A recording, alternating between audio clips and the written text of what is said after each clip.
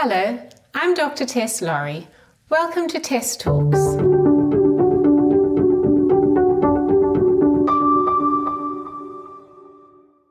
"5G is fraught with controversy and is potentially hazardous to our health and the environment. Today I'm joined by Dr. Beverly Rubik, who's a biophysicist, a former professor, research scientist, and administrator, to discuss the issues around 5G and how we can protect ourselves. Dr. Rubik, you're very welcome. How are you today? I'm great, and it's wonderful to be here with you, Tess. Can you start off by telling me what made you interested in doing 5G research? Well, I'm an expert in the human energy field, the biofield, and all along we've been subjected to increasing amounts of microwaves with each generation of cell phone and routers. So we already had 4G, and I saw what that was doing to the blood, because I was conducting live blood analysis and research for some 25 years. And suddenly people's blood looked horrific.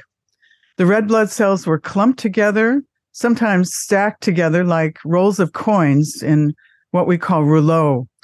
And I know that this does not circulate very well. The whole microcirculation, which is some 85% of your blood vessels, can't cope with red blood cells stuck together. The cells have to go single file.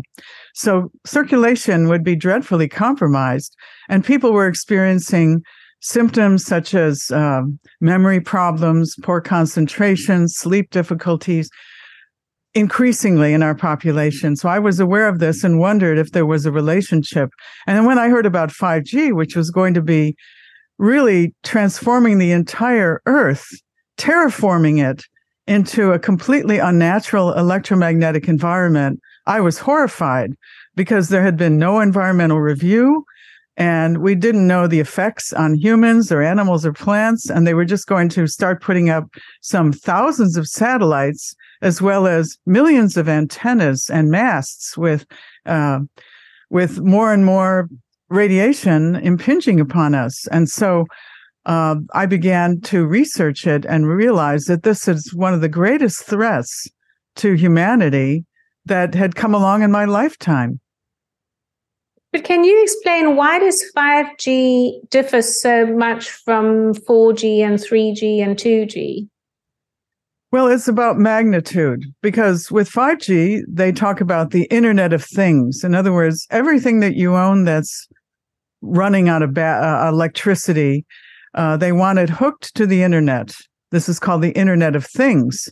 And also a wireless World Wide Web. In other words, the entire globe would be broadcasting wireless waves, even our national parks, our deepest forests, every region. And we would be exposed much more to microwaves from the plethora of antennas, of some 40,000 satellites blasting the Earth with radiation as well. And all this Internet of Things around us, the self-driving cars that are promised to us. And of course, it's sold to people saying, well, you can download your movies faster. You're going to have faster internet. Isn't that great?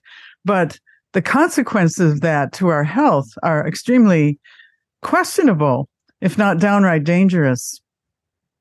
But what do we know about the safety of 5G in particular? You know, it's interesting. There was one of our senators in U.S. Congress, Senator Blumenthal, back in 2019, held a hearing in the Senate. And he brought in the industry, and he asked them, is 5G safe? What studies do you have to show safety? And they said, we have none. And he was flabbergasted and said, well, why is that? And they said, well, we're simply following the U.S. guidelines. And as long as we stay under the guidelines, we're okay. We're legal. So there are no studies really worldwide. There are a lot of studies on, shall we say, a frequency of this and that. But when we talk about the compilation of all these different frequencies and modulations and pulsations from billions of new devices, we don't have any studies. And by the way, every country has its own guidelines, and there are no universal safety standards. And that's a serious question, because we know that developing organisms like children and fetuses in the womb are always more sensitive to radiation. So we're in the dark. We don't know how safe it will be for whom and when.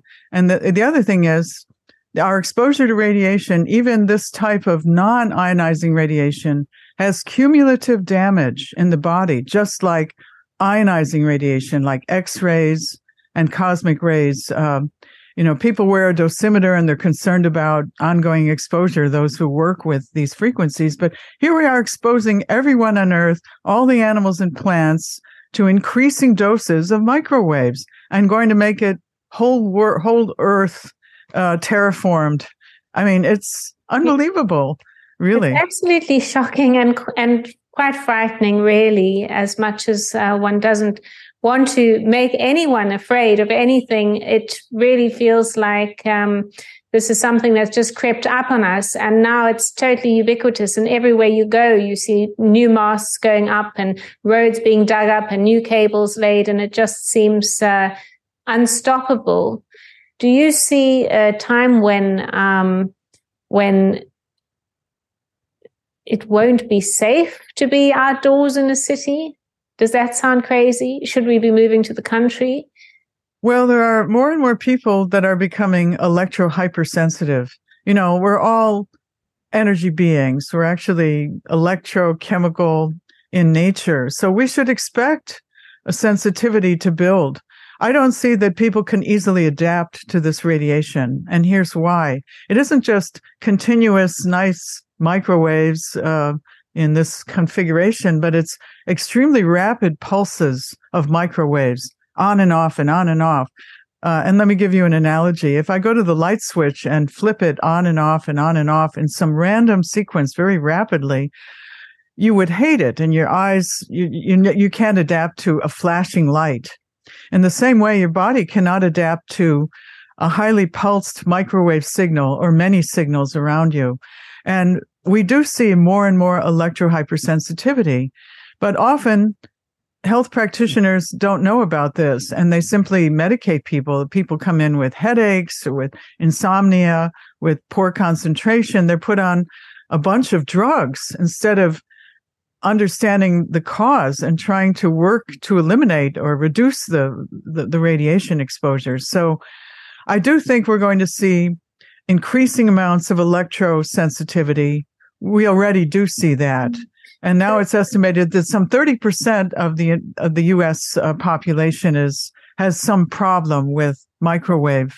It's certainly, with it being so ubiquitous, it's certainly so difficult to, and with a lack of awareness among health professionals, it's very, very difficult for, to identify what the cause is and to get appropriate advice. So people, as you say, are getting all sorts of medications that potentially are just treating the symptom and not the cause. And just, when one just considers how many young people are on antidepressants and anxiolytics, one has to wonder, whether a part of that could be ameliorated if they were removed from this intense radiation.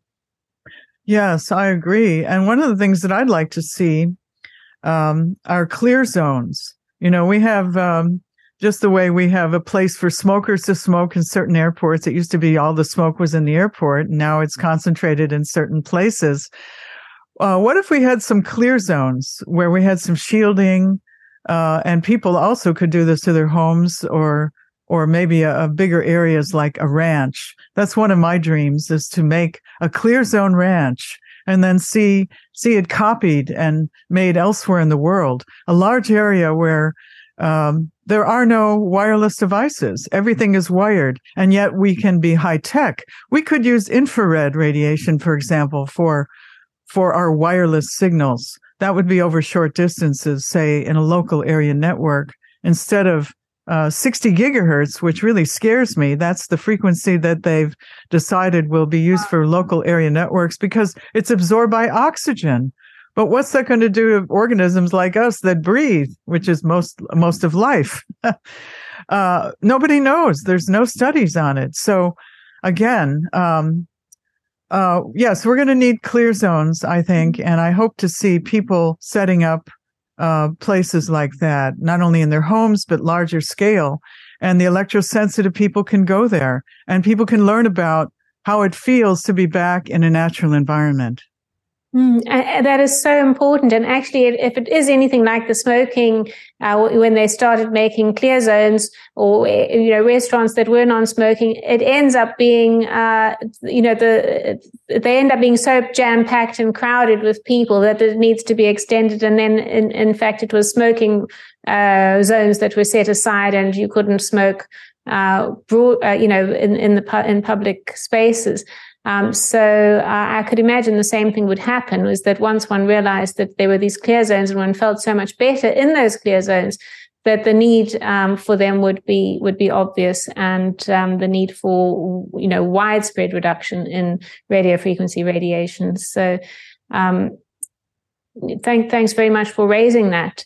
Now, I first came across your work or became aware of you because of a controversial paper that you published. And I doubt you thought it was going to be so controversial at the time, but you had great difficulty publishing your paper, which was really provided. It was about evidence for a connection between COVID and exposure to radio frequency radiation. I think you were saying something along the lines of people exposed to radio frequency radiation when they got COVID would experience worse symptoms. Was that, or was there more to it than that? Well, that's part of it. We also said the prevalence of COVID-19 may be exacerbated as well by the rollout of 5G, which was just beginning around the time of the beginning of the pandemic. But what was interesting is that Wuhan, China, already was the model city of 5G. 5G was fully rolled out at the end of October 2019. And so we're told this is the place where COVID began. So that raised a thought in my mind.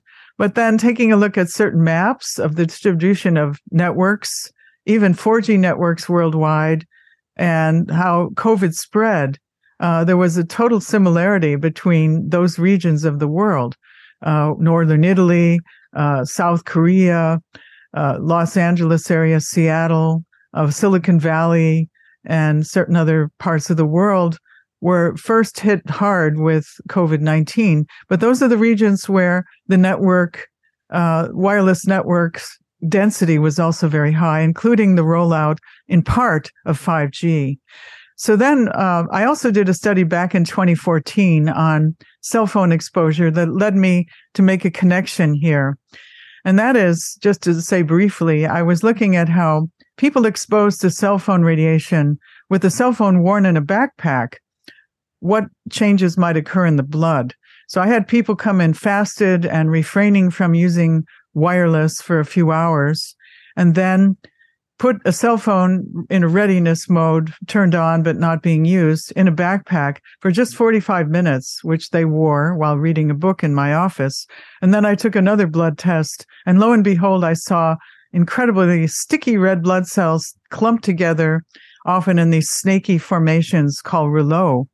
And further use of the cell phone, another 45 minutes of holding the phone and working with it, I saw even more adverse changes in the blood, balling up of the red blood cells, and spikiness called echinocytes, spiky red blood cells, again, which both of these formations do not circulate very well in the microcapillaries.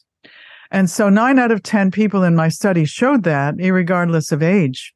And when I recognized that COVID-19 was not just an ordinary respiratory disease, but might even be considered a vascular disease because of the clotting problems inside the vessels. And I said there might be a connection here. And I started to look at, understand more about this new disease, reading the literature on it, and recognize that some of the changes due to wireless are very, very similar to the symptoms of COVID. Not just the blood changes, but disruption of the immune system. COVID shows this in advanced cases like cytokine storms and hyperinflammation. COVID also had hypoxia and hypoxemia, lack of oxygen in the blood and in the body, and people were suffering with respiratory aspects. And of course, if your blood is not circulating and is hypercoagulating, and over the long term, actually, wireless exposure can diminish even red blood cell count and hemoglobin. So it could exacerbate what was going on with COVID. And another similarity was oxidative stress. Both COVID as well as wireless exposure can cause the formation of what we call free radicals, highly reactive biochemical species that go on to attack the biomolecules and the organs in the body and can lead to the kind of serious cases of COVID with even organ death, organ malfunction. And then there's also the calcium levels in cells. Radiation, microwave radiation, will actually increase calcium inside the cells by disrupting regulators on the cell membranes. And when calcium goes up, it allows viruses to come into the cells more readily, to replicate, and to move out and infect other cells. That's true of the SARS-CoV-2 virus as well as just about every virus. So exposure to radiation, microwaves, will raise this calcium level and make you more vulnerable to viral infections. And finally, there are also cardiac symptoms that are similar in terms of arrhythmias as well as cardiomyopathies. And later we learned that it was myocarditis was associated with COVID and also now the COVID injections. So there were all these similarities. And we saw how the exposure to radiation then may actually exacerbate the COVID disease and also increase the prevalence of it because it might increase this viral entry, uptake, and proliferation. Yeah, gosh. A lot of people at the beginning of COVID, or certainly during the 2020, were disputing the viral theory for COVID and saying, I remember hearing about the 5G theory. So what you're saying is you're not disputing the viral theory. You're saying that it potentially increases the uptake of the virus, or are you saying in actual fact that the symptoms could be due to microwave radiation altogether? Well, I don't think it's just due to microwave radiation because here's the evidence. There are some regions of the earth that do not have a lot of microwave networks, for example, Africa, and rural parts of the world that are not heavily networked with microwaves. So yet, eventually they got COVID there. Not initially. The spread was initially where the network density was high. But because COVID could spread to other regions where there were no networks, then you have to think it's not just about wireless exposure. Instead, I'm looking at that epidemiological triangle. There's an agent, a pathogen, there's the environmental factors, and there's the health of the host. And these three categories of factors are what we should consider really for any disease. And that's standard epidemiology. In fact, it's on the website of the CDC. So I thought naturally, pointing to a possible environmental factor for COVID would be accepted, and people would start thinking about it in terms of trying to turn this thing around, reducing exposure to wireless. But in fact, I found it extremely difficult to publish this paper because the official narrative was virus, virus, virus, and a little bit about the health of the host, so certain comorbidity factors, maybe obesity and diabetes. But nobody was talking about possible environmental factors, which was amazing to me because the pandemic wasn't going away. And yet the focus was all about the virus, essentially, and in the official narrative, and which was tightly controlled by certain agencies, World Health Organization, the CDC, and other local organizations that held tight this official narrative that we must pay attention to the virus, essentially, and forget about the environment. But that's just not standard epidemiology. So why was that so? Yeah, it was strange. It's wonderful to be able to have this very open, frank conversation with you without being labeled a conspiracy theorist, because it seems that people have been encouraged to not question and not be able to give air to these uncertainties and different theories, and I think it's important that we do so. I wanted to ask you, a lot of people who've been injected, we can say inoculated with the COVID-19 vaccines, continue to get COVID and have a number of other symptoms, very diverse and wide-ranging and complex symptoms too. And I just wondered, do you think Wi-Fi or being exposed, given all you know about the mechanisms and the physics of Wi-Fi radiation, do you think exposure to Wi-Fi could make their symptoms worse? Yes. I think also even the side effects from the vaccines, because the what so-called vaccines, the injections are actually helping produce in the body this spike protein, at least the mRNA and DNA type vaccines, as they call them, but they're not really vaccines. It's a form of gene therapy, so they say. But okay, the spike protein is one of the most toxic parts of the virus. And in fact, it's doing a lot of the damage. And these injections are leading to blood clots, and other strange clots, and a host of neurological and heart problems, from myocarditis to other heart attack and stroke.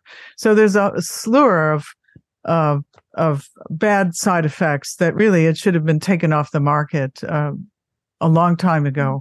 And amazingly, it hasn't been. But now people who have been vaccinated are suffering more COVID infections repeatedly, in fact. Well, first of all, the kind of immunity that these injections render is not appropriate. In other words, it's all about boosting antibodies, so to say, to a spike protein, which is one of the most mutatable aspects of a virus. The external proteins on a virus, that's the spike proteins on the SARS-CoV-2 virus. And that's the thing that's mutating. And so they're using that protein only to try to make people resistant, and all people can do is make an antibody to a single COVID protein. And of course, then the virus goes on to mutate and change its spike protein, and then they have to make a new vaccine. That's not a sensible way to make a vaccine. No. And of course, people who've had the infection have much deeper immunity because they've seen all the proteins of the COVID virus, and they've made antibodies and cellular immunity to the whole thing and not just a tiny piece. So I think that, sadly, we have a couple of things going on. First of all, the immunity to the virus is very poor from these vaccines and very short term, because antibody production will go away in a few months. And you're not building cellular immunity at all. And that's really what you need. You need the memory of this thing, and you need a broader spectrum immunity. And you don't get that with this type of vaccine. So yes, they're going to get repeated infections from all the variants out there. Whereas those of us. But do you think that stepping away from or reducing the exposure to artificial radio frequency radiation, one might help symptoms, might mitigate symptoms, and you might feel better or worse depending on how much radiation you're exposed to? Is it yes. something that people might want to try? Absolutely. If they're not feeling well.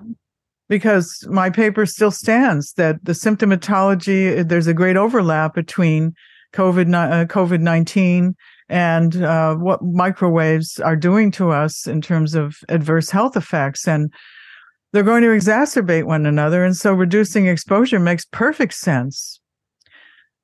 But it's so insensible to get these injections that are not based on solid science, despite what we're told. I mean, I believe they have the science. I believe that most people are really not taking them anymore. So I think that message has got through that they're not safe and they shouldn't be used and they're not fit for purpose. So I think it's really just now, what we can do to help people who have taken them and who wish to restore themselves, to full health and boost their immunity and reduce the ill effects. So thank you for that advice. What can people do to protect themselves from 5G and wireless radiation? Well, there are several things people can do because clearly the activism has not put an end to the 5G deployment. Sadly, I know many people who were activists, and unfortunately, it seems that their work was unheard. Laws were made that really circumvented activism. So 5G is being deployed, and that's a word the industry chooses. That's also a military term, deployment. And so what can we do for ourselves? Well, we need to know our exposure. And I always tell people, get a small handheld meter for microwaves. This is often called a tri-field meter because you can measure electric fields, magnetic fields, as well as the radio frequencies or microwaves. And unfortunately, the meters don't go above 8 gigahertz. And 5G will go up to about 90 or 95 gigahertz. And so actually my laboratory is working on a meter for the people. If you really want to measure those very high frequencies of 5G, right now you need a very expensive military equipment. So it's really important to know your exposure. And people say to me, well, if I have my router here and my cell phone here and my wireless keyboard and mouse, how am I doing? And I say, I can't really say much about that because it depends upon the various materials in your home office or your school. You need to measure what you can, but you really need to reduce your exposure. And that means returning to wires whenever possible. Get a wired mouse and a wired keyboard. It's really silly to have a wireless mouse and keyboard at your desktop computer station because you're not running around the home with it. And try to use wires. In other words, can you get fiber optics to the premises? Fiber optics is one of the ways of delivering the 5G, which is completely safe. But unfortunately, they don't offer it in every place. But we can take control of what's our environment. We can return to wires whenever possible. We can get wired landlines instead of the wireless phones, which are frankly even worse than your cell phone in terms of the radiation output, even when you're not using it. And something else we can do is known as earthing or grounding. And that is going out in nature barefoot, sitting on the sand on the beach or walking barefoot on grass or dirt, or even touching plants outdoors is a grounding experience for our bodies. And that returns us to natural frequencies, which are life-sustaining and away from these technical frequencies, which are life-thwarting. So we must practice grounding or earthing. And there are some devices that you can get, for example, to ground your ankle while you're sitting at a computer and ground it outdoors through the window or even to the electrical ground in your home. And grounding sheets. You can get a canopy for your bed that will shroud you from a lot of microwaves. And there's also protective clothing, such as shirts and hats that have silver threads in them and help block microwaves. But nothing is 100% protective. And I want to especially warn people against the many devices out there that are being sold. And they may get a false sense of security that by placing, say, a sticker, some sticker that someone's selling on the backside of their cell phone, they think they're safe, and then they can hold the phone to their ear and have a conversation. And frankly, I don't know how many of these devices work, and I don't see that they're well tested. And even if they are tested on one aspect of our health, maybe brain waves, what are they doing to the blood? Or if they're tested on the blood, what are they doing to the brainwaves that we don't know? So people have to be aware that there are a lot of so-called protective devices on the market that may give them a false sense of security if they employ them. They have to be aware of this and take a look at whether the devices have independent scientists that have done studies and published them in peer-reviewed journals. That's one criteria that I would look for, because very often they're just studied by the companies in-house, and those companies have, of course, a conflict of interest. They want to sell devices. And so the buyer has to be aware of what they're getting, and certainly never think that you're getting total protection with any of these methods. We're all exposed to microwaves everywhere, and we're all at risk. The best thing that we can do is control our own environment in our homes and schools and businesses. And by the way, that seems to be also the greatest source of the radiation that's coming at us. So we can take control of this in our own environments. And maybe we can't control the antennas and the satellites out there, but at least we have the power to eliminate or at least reduce the wireless in our immediate environments. I do think it's increasingly difficult, though, just going out and about in any city, because it's, there's all the spaces you seem to be able to access Wi-Fi. And often, if you're waiting for a bus, on a bus or whatever, everybody's got their smartphones. The phones are all constantly searching the Wi-Fi, all the different apps. And so it's just, as you used the word super earlier, and it just feels like potentially one is being bathed in an immeasurable amount of wireless radiation, just going about one's daily business. So I just wondered, do you feel that there's a chance for humanity that we can get back on track? And because I get a sense that you're quite worried about the vaccines and Wi-Fi, 5G. What do we need to do to thrive in the future? I think we can thrive. I think one of the things we need to do is turn off the television, because the mainstream media is leading us astray. Sadly, it was infiltrated or taken over by certain powers that are giving a false narrative about our situation and creating a lot of fear. And so we've got to step away from that and come together, people united, and listen to another drummer, so to speak, and go within and really just test the ideas that we're hearing and try to make sense out of them to figure out what's real and what's true. And I think we can do this collectively better than one-on-one.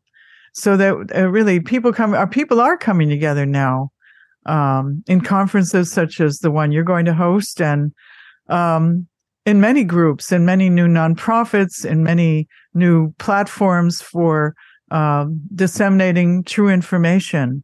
So I'm hopeful that people are getting another message and are coming together to even actuate new career paths that will build a new world around us. So I think that we can overcome this, but it's going to take a lot of work, and it's going to take a lot of new information outlets that we need to build and vet to be certain we're hearing the truth.